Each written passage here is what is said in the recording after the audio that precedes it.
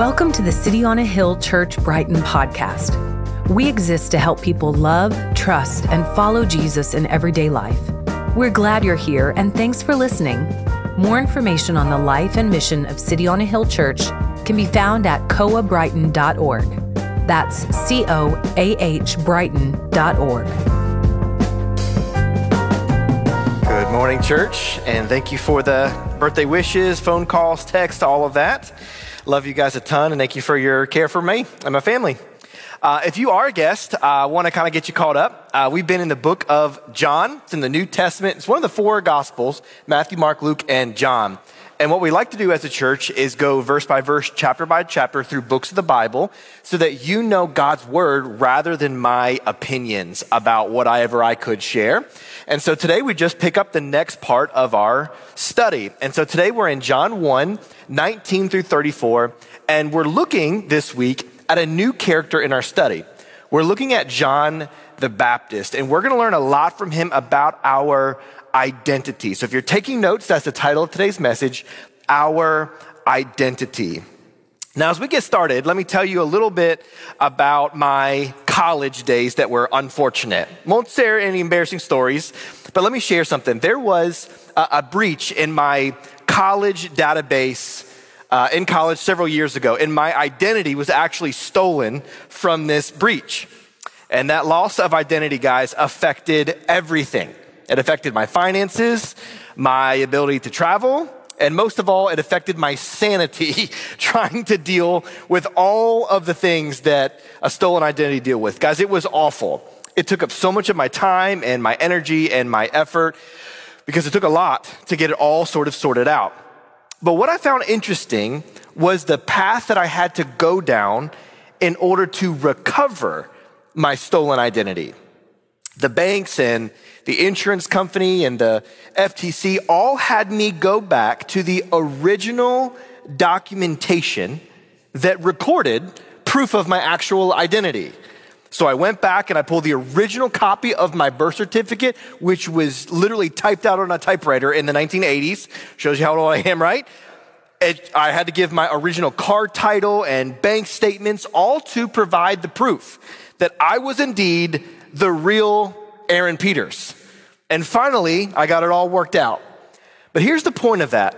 In order to restore, guys, my lost identity, I had to go back to the written words, original copies of documents revealing who I was and where I've been and what I do. And friends, listen, we have to do the very same thing with our own identities and the Word of God. Guys, we have to go back to the Word of God to be reminded of who we are in Christ, our worth and value in Him, and what He's done for us on the cross. Because, guys, if not, we'll end up losing our sense of identity, and we're going to seek it in accomplishments or relationships or careers or possessions. And that's a road that only leaves you feeling lost and empty and burnt out. But friends, as we turn again and again to God's word, we find the identity that we've longed for all of our lives, to be wanted and to be loved, to be secured and to be valued. And guys, that's the identity we have because of Christ's death for us on the cross.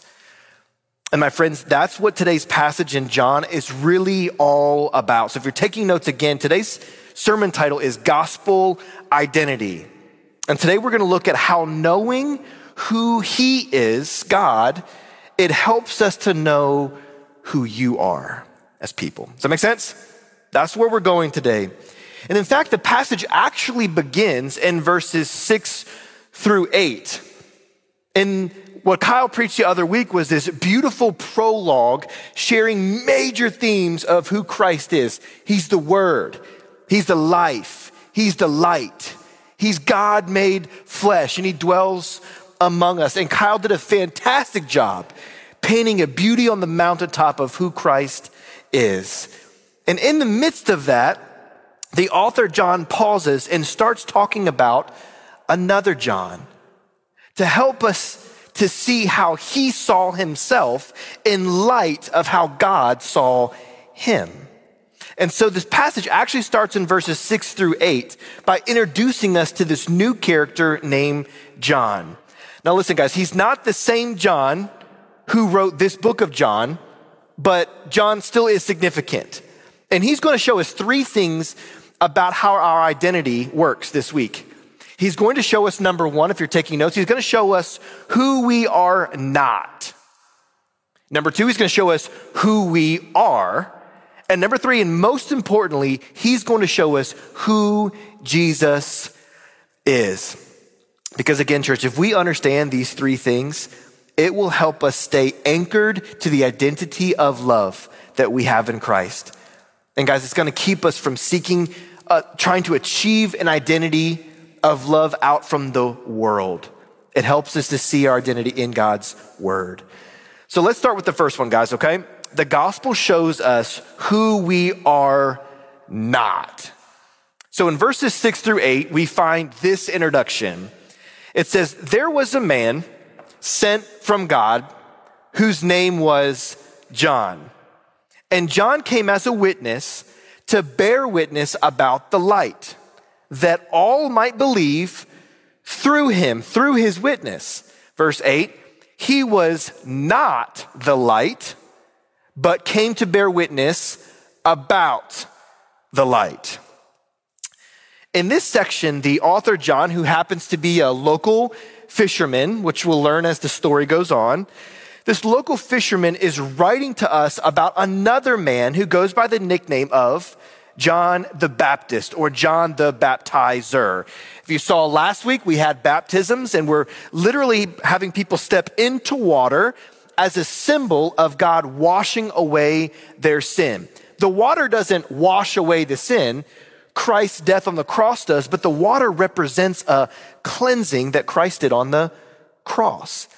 And John is doing his ministry and he is leading people to faith in this Christ and how Christ lived and died and rose and forgives sin. And John is baptizing people and he gets the cool nickname on the street, John the Baptizer, John the Baptist. And that's where we pick up from.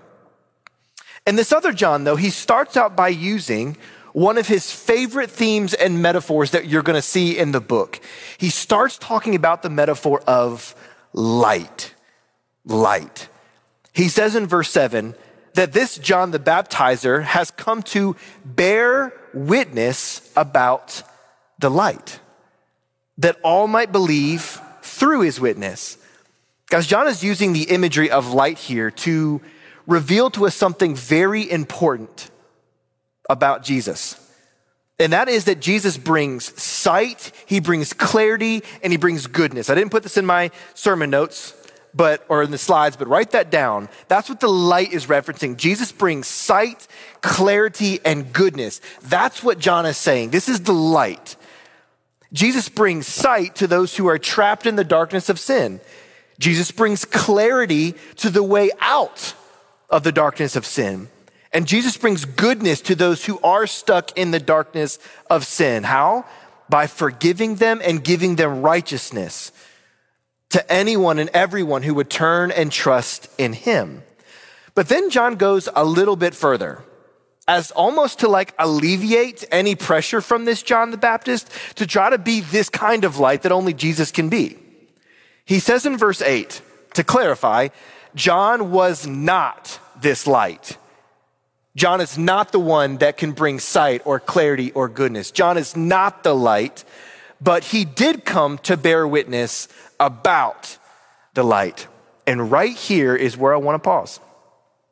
Because this right here is what I love about John the Baptist and what I want us to see about his witness. John is so confident in his identity in Christ that he never tried to be someone that he was not. He knew that he was only to be a witness to the light, but not the source of the light itself. Like, see what I mean here in verse 19. We see this theme pop up again. Stay with me. Verse 19, he says this, and this is the testimony of John when other Jews sent priests and Levites from Jerusalem, and they came and asked him, hey, John, who are you?" And so John confessed, and he did not deny, but he confessed, "I am not the Christ. I am not that Messiah and King that all the Jewish people have been waiting on." So then they continue their questions and they ask him, "Well, then what then? If you're not the light, if you're not Christ, are you Elijah?"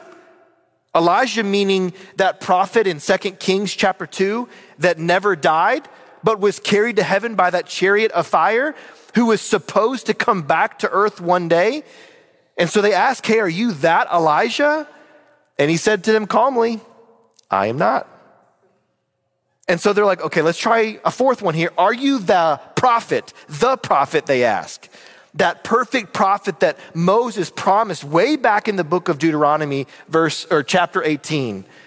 That prophet they talked about that would come and guide the people and be with the people of Israel. And again, he just stepped back and he answered with this simple no.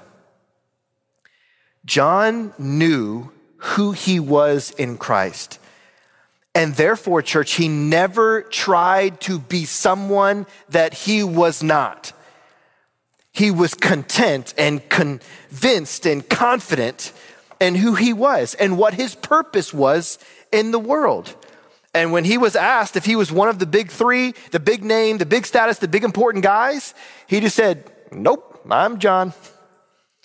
And church, that right there, what that teaches us is that because of the gospel, because of what Jesus did for you, wasn't just an action done, it was an identity given. Because of what Jesus did on the cross, you are now remade as one who is loved and valuable and wanted and treasured and honored and given dignity, sacrificed for, prized. This is a beautiful thing that Christ has given to us. What this teaches us is that you now are, if you're a Christian, you are freed from having to chase after an identity for your worth and your value and your significance. Guys, like John, you're actually given the identity again of being wanted, loved, and valued. And now you're simply just free to be a witness to that light. So church, here's what we pick up from this first point. Guys, let's stop trying to find our identity and worth in a relationship, in a boyfriend or a girlfriend, or if I could get married, then maybe I would be loved. Maybe I would be important if I got these letters next to my name, PhD. Or finally, I could get the status of my job and be elevated to another 3 letters, CEO, CFO, whatever the case may be. Where we find our identity is not in a relationship. We need to stop looking for it there, or a career or an accomplishment. The gospel allows you to breathe in and say, "I am loved because of what God's done for me. I am significant because of his sacrifice on the cross for me." And many of us, we are dying at our job just to be recognized for our accomplishment. Trying to climb the ladder, be acknowledged, see what we can add to our companies. We do this in school as well with our grades, or I graduated from this university with this degree, look at me now. And we're trying to earn a significance, but the significance doesn't come from school, it comes from a Savior. It comes from what Christ has already done for you. So it allows us to breathe, allows us to rest and relax. Because we don't have to climb a ladder trying to go up to significance. God came down that ladder in the flesh so that we could have an identity in him. Does that make sense? Guys, is that theologically that clicks, right? All of us are like, that sounds awesome, but it's hard in practice, right? Guys, you're staring at the biggest hypocrite in practice in my own heart. In my head, I get this theology. I am loved because of what Christ did, but my heart is so slow to really believe this. Guys, just to be honest with you, even when I prepare sermons, I'm like, how am I going to say this? Am I going to say this in a pithy way or a humor way? When can I put my dad joke in there? And sometimes I'm tempted in there to perform in a sermon so that you will look at me as more valuable. When God tells me, Aaron, you don't have to perform to be loved. I performed by living a perfect life so you could have that value. I performed on that cross and suffered 6 hours of a brutal crucifixion. I performed without sin so you could have this righteousness, this love, this value. And guys, it takes every day when I wake up to reset my heart and to believe it again. So church, let me ask you, where do you struggle to practically believe where your identity comes from? Think about your dating app. You recognize how many people have either passed you up or you thought you'd get more matches, and you start thinking about yourself or how you look or how your life is, or you wish you were like this or like that, and then maybe you would have more. And we begin to look at Instagram and social media and people's lives, and we think, man, if I just look like this and had this, then maybe I would feel different. And we start to derive a value between how many clicks or likes or shares, followers we have. And we derive a value from a screen over from a Savior that's already given the value. Does that make sense, guys? I know you're with me. I know you're with me. Every day we've got to wake up when our hearts are on default, earn your worth. We got to receive and understand that we've already been given a worth. Does it make sense? That will save you from so much heartache, so much burnout, so many relationships that you never really should have been in because you were trying to earn love when love's already been given. Does that make sense? I'll breathe that in and just hear what we're learning from John. John can easily say, nope, I'm not that. Nope, I'm not that. Nope, I'm not that. Because I know who I am. And I know that I'm a child of God. And I know my purpose. And he can be confident. No, guys, I'm not the best preacher. No, I'm not the best pastor. No, I'm not the best husband. I'm not the best father. I'm not the best Christian. My identity is not found in any of those things. My identity and your identity is found in Christ and what he's done for you. Amen? Does that make sense? This will help your heart and set you free. That's the first thing. The gospel shows us who we aren't. But number two, and hopefully more importantly, the gospel shows us who we are. Who we are. Now in verse 22 and 23, John the Baptist tries to close out this identity conversation with these Jewish priests and Levites. They ask him one more time. They're like, dude, for real, just help us out, okay? Who are you? Who are you? Because we need to give an answer to those people that sent us. So what do you say about yourself? And I love John's answer that he gives in verse 23. I want you to lean in and listen to what he says and how we can apply this to our own life. To answer this identity question, he actually reaches back in the passages of Scripture. He goes all the way in his mind to Isaiah 40, a passage that was written some 700 years before he was born. And he says, this is who I am. I am defined by what God says, who God says that I am. And then he recites from memory Isaiah 40, verse 3, which reads, he says, I am the voice of one crying out in the wilderness, make straight the ways of the Lord. And it's right here, church. It's right here that what we learn is that John let God's word determine who he was and not the world.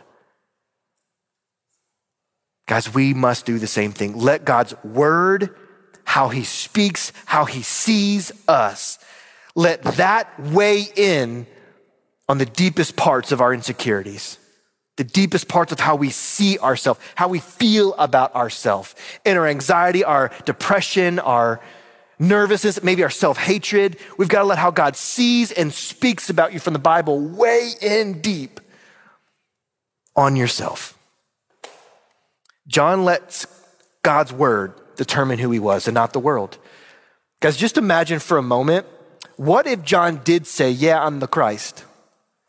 I am Elijah, or I am the prophet. I am the light. He would get a lot of notoriety.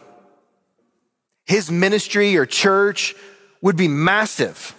Maybe he'd get more money, more accolades. Maybe he'd get the value and worth that he's always been wanting, because again, this John the Baptist guy, he's a weird dude.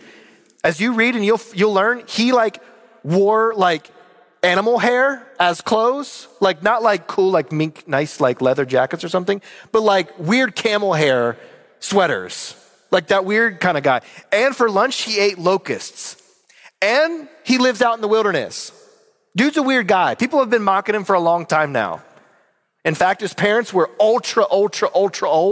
So I'm sure he got mocked growing up. He had sort of a supernatural birth that happened with him. His dad was super old. His mom was super old. God provided a miracle for them to have a child. His dad was mute for a long time because he struggled to believe this miracle. Then when he was born, he says, yes, this is my son John, prophesied that he would do great things. John's life was weird growing up. And maybe for the first time, he was like, yeah, I can be someone. Finally, I can prove my worth. And maybe you feel the same way. You've come to Boston to prove to your mom or dad, you prove to yourself, prove to somebody that you can make it. You can make it without their help. I can be someone. And in that moment, what John could have done is what we often do. I prove myself. I'm gonna show who I am. I'm gonna be strong. I wanna prove my worth. Look at the value I can add. See how significant I am. I'm irreplaceable. This world needs me.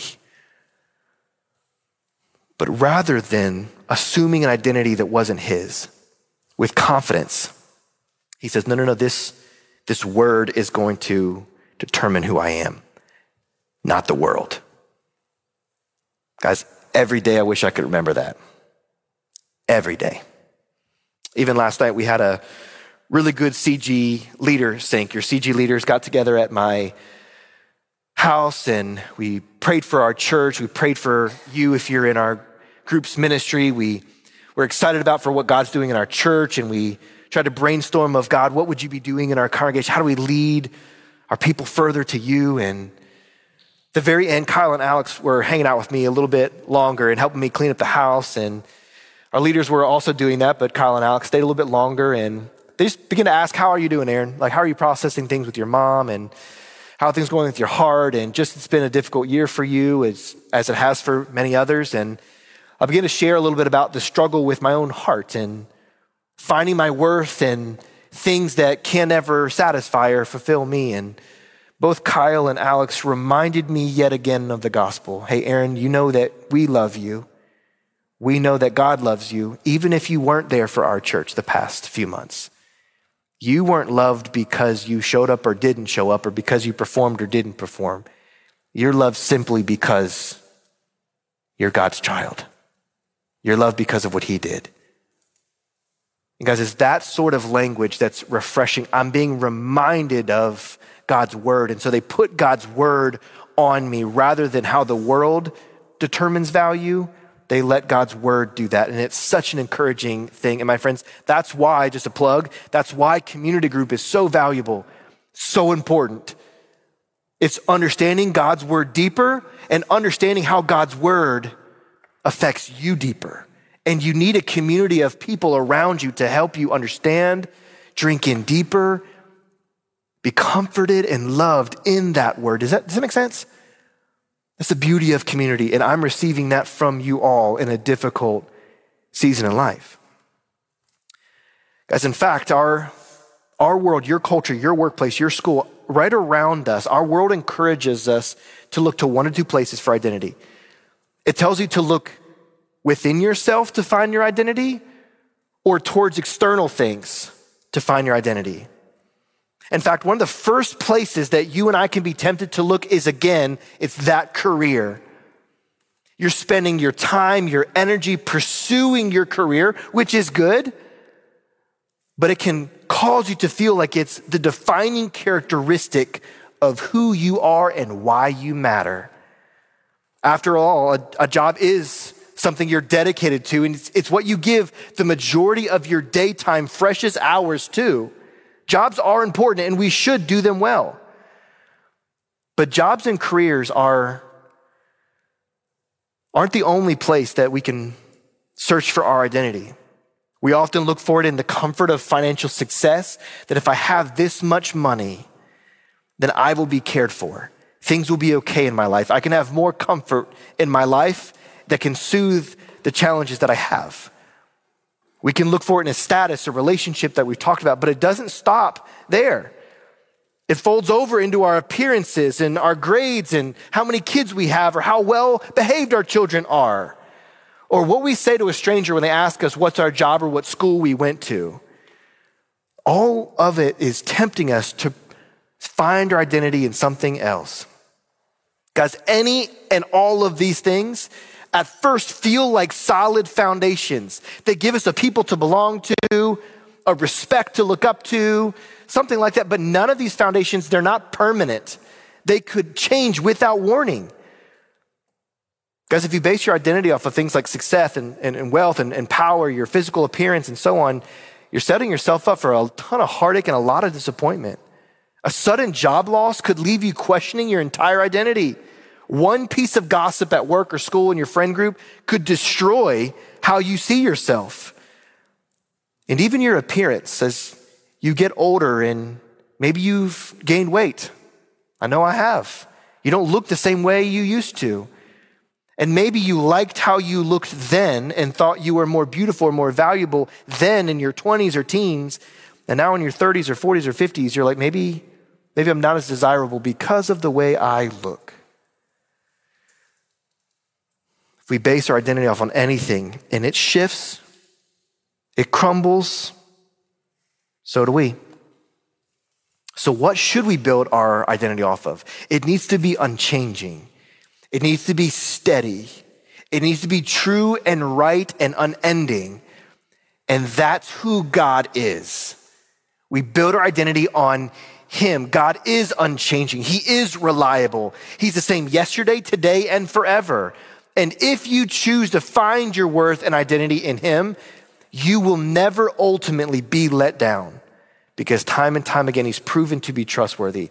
So we must base our identity on what God has done for you in Christ, and therefore now how He sees you in Him. So this is a shout out for Jenna. Jenna, just like Taylor Swift would say, I don't know about you, but I'm feeling 22. I've got a list of 22 I am identity statements from Scripture, 22 of them that remind you of who you are in Him because of what He's done for you. So if you've got your phone on you, just take a screenshot.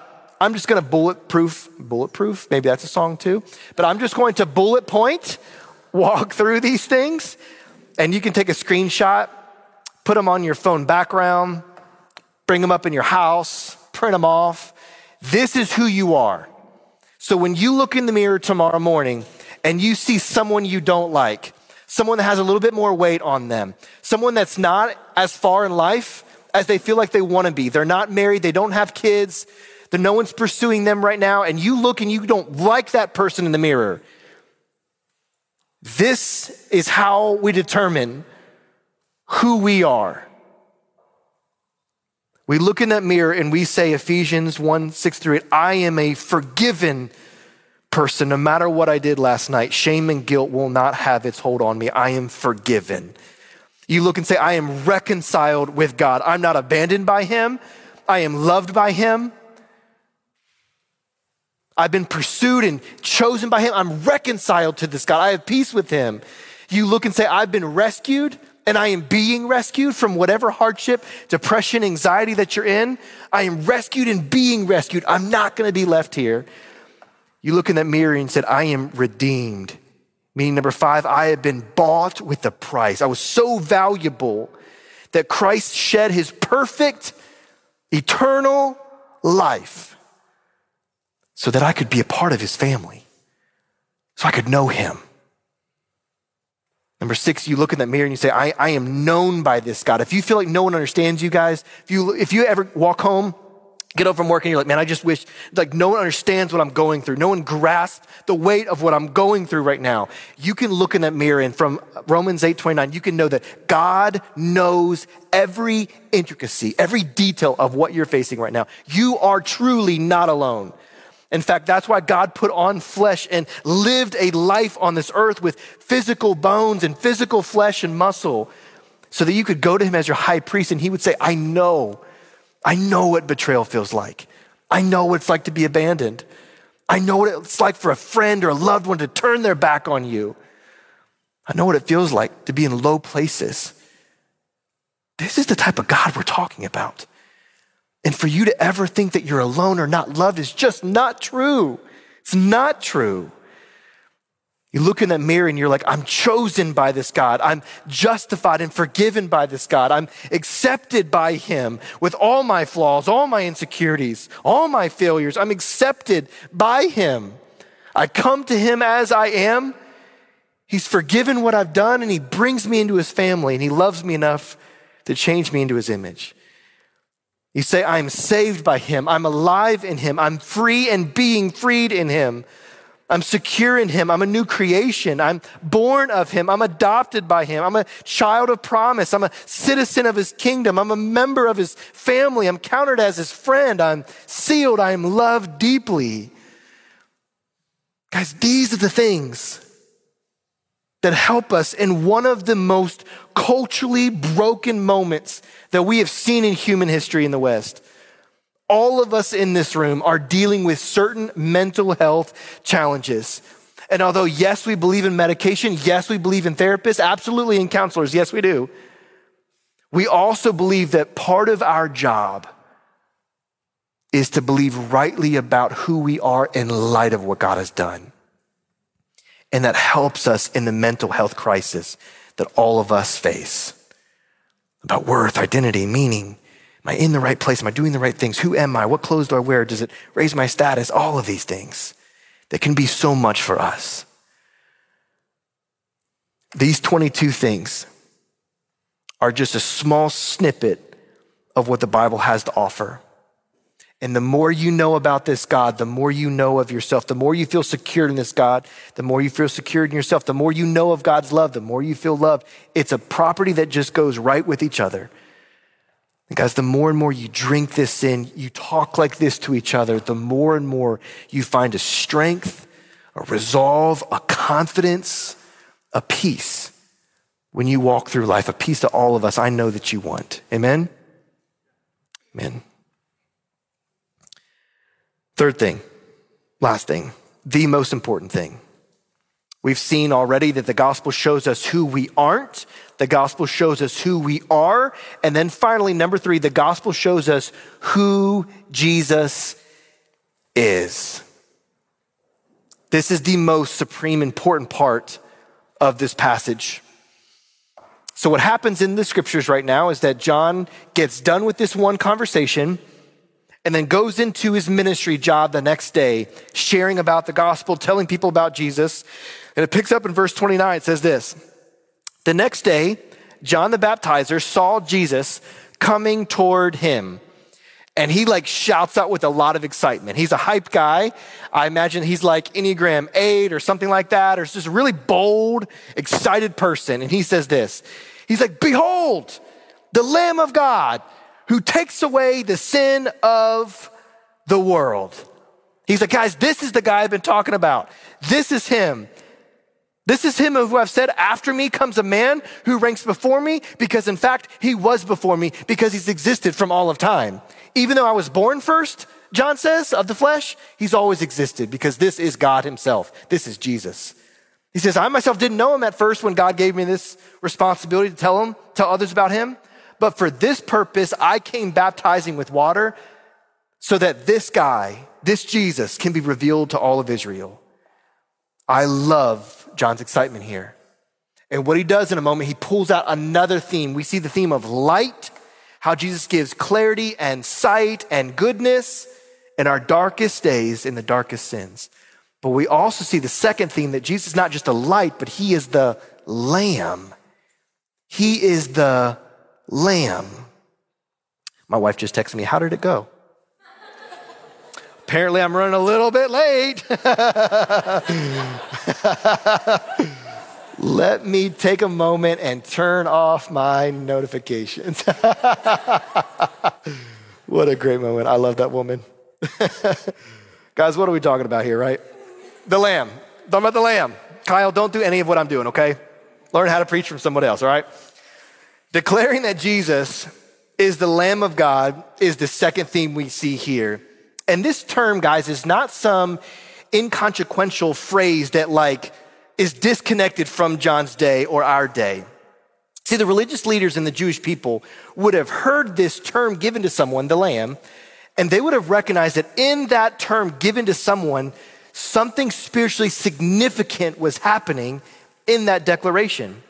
They would hear and think, when someone was called the Lamb of God, they would hear and think about all of the lambs that were sacrificed in the Old Testament.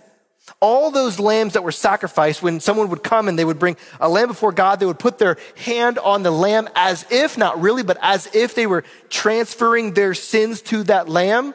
Then they would sacrifice that lamb, and that blood would be dipped on their hands and their feet and their head, covering the entirety of their body in symbolism that God would forgive them. That lamb of all the sacrifices of the Old Testament was pointing to this ultimate lamb, the Lamb of God. And when someone was declared as that lamb, this was a big deal. And those with spiritual eyes to see and ears to hear would realize that this just isn't a lamb, this is the lamb. As one theologian, A.W. Tozer, says this lamb, this Jesus, is the full summation of what all the dead and dying lambs through the centuries point us to. In other words, Jesus just isn't a lamb, he's the lamb who takes away the sins of the world, of you and of me. He is the lamb that all other sacrificial lambs anticipate and point to. Guys, listen, he's the sacrificial lamb of Abraham and Isaac in Genesis 22. He's the lamb that was stuck in the thicket to be slaughtered. He's the sacrifice in Exodus 12, when God's people killed a lamb without blemish and had the blood put on the doorpost so that God's wrath would pass over them on the basis of that lamb's blood. Jesus is the lamb in Isaiah 53 that is led to the slaughter so that by his wounds, we are healed. And finally, Jesus is that lamb in Revelation 5 who is ruling and reigning and worthy of all of our praise. Jesus is not one sacrificial lamb in a long list of many. He is the sacrificial lamb that ends all sacrifices. And you know what that means? That means that you don't have to sacrifice to gain your worth. You don't have to earn or try because it was already done for you. Some of us are so burnt out, we're so tired, we're so exhausted trying to love and serve and care and appease everybody else. But there's one who has been sacrificed. He laid down his life. He went to the end so that you could rest from all of your working, all of your sacrificing. Yes, we're still called to give. Yes, we're still called to work. Yes, we're still called to sacrifice, but not for our identity. And that allows us to breathe in and out. The Lamb has come. The final sacrifice has come. All the work has been complete. And that's why Jesus' last words on the cross were even what? It is finished. What was finished? The battle for your worth. The battle for love. The battle from the enemy to draw you out of sin into righteousness through faith in Christ. It's finished. It's over. You don't got to climb anymore. You don't got to earn anymore. You don't got to try anymore to be loved, significant, valued. You already are, Christian. Live from that, not for that. Amen? This is the beauty of what the Lamb means. It makes all the difference for us. And what's beautiful about this lamb versus other lambs is that all the other lambs, a man or a person had to bring the lamb before God to be sacrificed. But God flips that. Rather than a man bringing a lamb to God, God brings the lamb to mankind.